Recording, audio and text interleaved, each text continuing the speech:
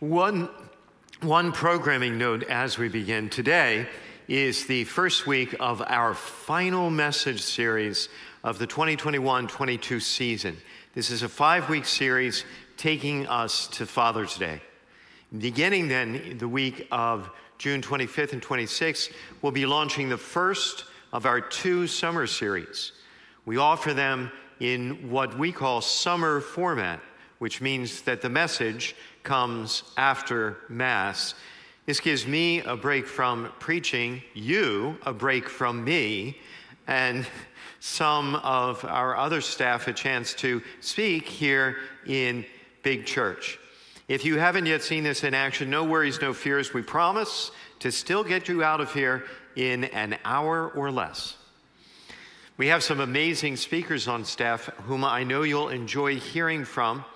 And our summer series are going to be engaging and inspiring, just perfect for summertime. So plan now on joining us here or online this summer. Make Nativity a part of your summer schedule. Celebrate.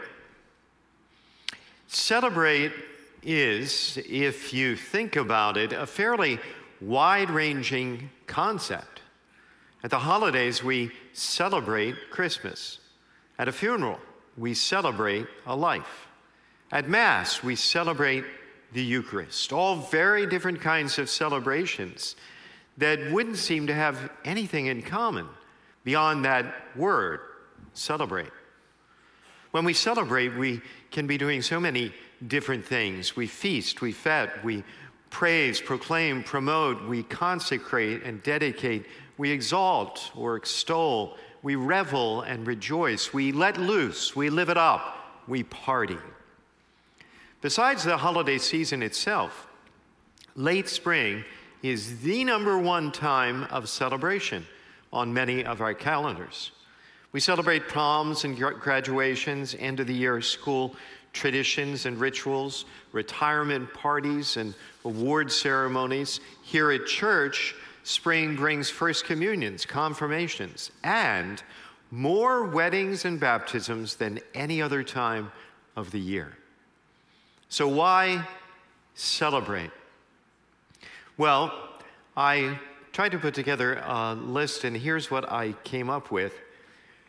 Celebrations create an interruption in the usual or regular pattern of things. Celebrations distinguish seasons and give contour and shape to our living and lives. Celebrations force us to put aside work for at least a little while and remember that while work is important, we're not just made to be producers. Celebrations also force us to put aside fears and frustrations and troubles and trials and focus on the positive. Celebrations remind us that laughter is heart healthy. Celebrations connect us with community. They unify us. They bring us together. Celebrations can powerfully underscore what makes life truly good, of lasting value, as family and friends gather. Celebrations remind us to be grateful for all the good we've got. Celebrations help us acknowledge the progress we've made in our lives. They can give us a healthy perspective on how much we've grown, on how far we've come. They serve as milestones. Celebrations help us take ourselves lightly, or at least less seriously.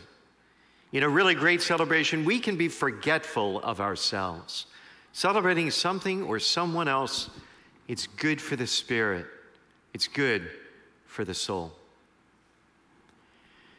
You know, as many different kinds of celebrations and ways of celebrating there are, they all have one thing in common. It's true.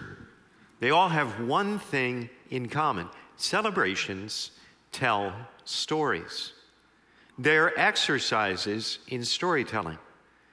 And ultimately, whatever story they're telling, our celebrations are telling our story. Whenever we celebrate, we're telling our story. And telling our story helps organize our story and come to understand it better. In telling our story, we can make sense out of our story. In fact, the health of our soul so greatly needs celebration that God actually commands it. After rescuing the people of Israel from slavery in Egypt, God gave Moses the commands and laws that he wanted his chosen people to live by in order to be his people. And so in Leviticus, we read, "The Lord said to Moses, 'Speak to the Israelites and tell them, the following are the festivals of the Lord, which you shall declare holy days. These are my festivals.'"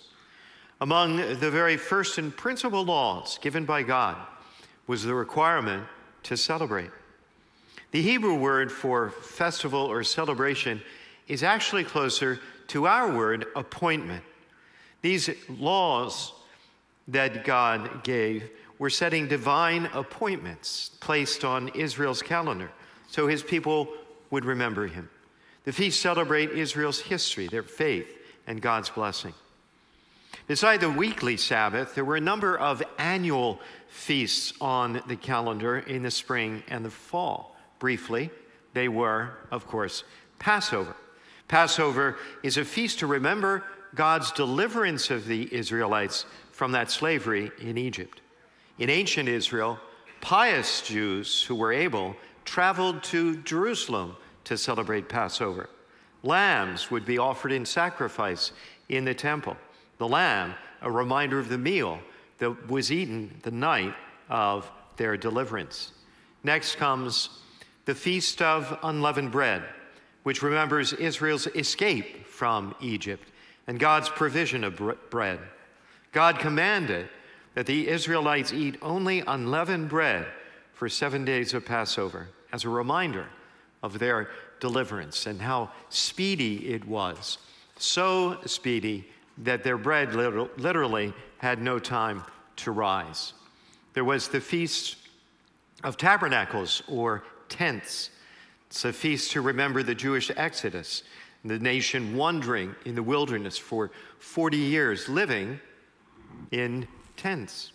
There was the Feast of the First Fruits, or the Feast of Weeks, rather like a Thanksgiving feast. Israelites sacrificed back to God of the first fruits of the annual harvest in recognition that all belongs to God. There was the Feast of Rosh Hashanah, the New Year, celebrating the beginning of a new religious year. This feast was the occasion for the blowing of the great shofar, or ram's horn, a reminder to the community of God's power and their call to faithfulness. And there was, of course, Yom Kippur, the Day of Atonement. On this holiest of holy days in ancient Israel, a goat would be brought before the high priest. The priest then placed his hands on the head of the goat, symbolically transferring the sins of the people onto the goat. Subsequently, to symbolize that God had forgiven the sins of the people, the poor goat was sprinkled with blood and taken out into the wilderness to die. Maybe not your idea of a celebration, but that's what they did.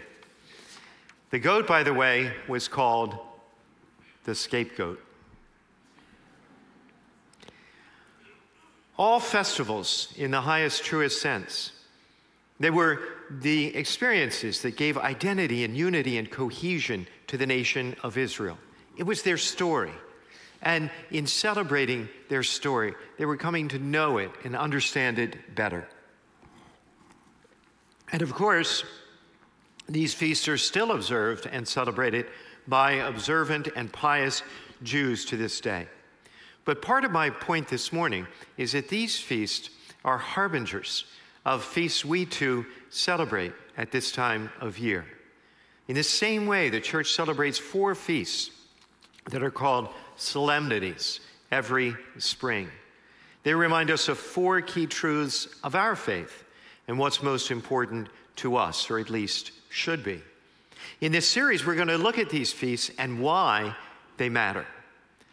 Always closing out the Easter season, they are, in order, Ascension, Pentecost, Trinity Sunday, and Corpus Christi. So 40 days after Easter, Scripture tells us Jesus appeared one final time to the apostles. He gave them the Great Commission, which forms the basic mission of the church to be Christ's witnesses in the world. Assuring them of his continued presence and power, he promises them the gift of the Holy Spirit. And then, after which appearance and instruction, he ascends into heaven, returning to the Father. 50 days after Easter, Scripture tells us the Holy Spirit ascended upon the apostles and the church was launched. Pentecost is considered the birthday of the church. It's about the church receiving God's ongoing gift of the Holy Spirit so that we too have the ability to fulfill the mission he gave to the apostles. And while both those feasts celebrate historic events, the next two celebrate truths of our faith. The first, Trinity Sunday, celebrates the basic truth of our faith. There is one God in three divine persons, Father, Son, and Spirit. The whole of our faith, the rest of our faith, is built on this fact. And Corpus Christi, or the feast of the body and blood of Christ, celebrates Jesus' gift of himself, his body and blood, his real presence here in the Eucharist. These solemnities go together. They form a whole. They're parts of one profound mystery that is our faith. We see how they go together in a very special gospel passage from John that we heard in today's gospel reading. Jesus said to his disciples, "Whoever loves me will keep my word, and my Father will love him, and we will come to him and make our dwelling with him. The Advocate, the Holy Spirit, will teach you everything and remind you of all that I told you. Peace I leave with you. My peace I give to you. I'm going away, but I am coming back to you." Admittedly, a very dense, a very difficult scripture verse to try and understand. But in this one passage, we have it all. The scene is the Last Supper, where Jesus institutes the Eucharist. So we have the Eucharist. He predicts his death and resurrection, so we have the cross and Easter Sunday. He tells them he's eventually leaving them, so we have reference to the ascension. And he tells them the Father and the Son will send the Holy Spirit, so we have the Trinity and Pentecost. He concludes with this simple instruction: do not let your hearts be troubled or afraid. If you loved me, you would rejoice. If you loved me, you would rejoice. Think about it. In the ascension, Jesus, body and spirit, humanity and divinity, ascends to heaven, making it possible for all humanity to now be included in the life of the Trinity. After his ascension, the Father and Son send the Holy Spirit to transform the apostles, who in turn launch the age of the church. The church, in turn, is fed and fueled by the Eucharist. We receive Christ to become more like Christ, to serve in his name, to make disciples in his name, and to prepare for the life of the Trinity that we one day will also share. If we really believe that, how could we not rejoice? So, over the next few weeks, we'll celebrate these feasts. And our hope is that as we focus on these core truths of our faith, as we spend time with these mysteries, we can put our fears in proper focus and get better, at least a little better, at living in the light of God's truth. Celebrating our story is a great reminder that we have every reason to celebrate.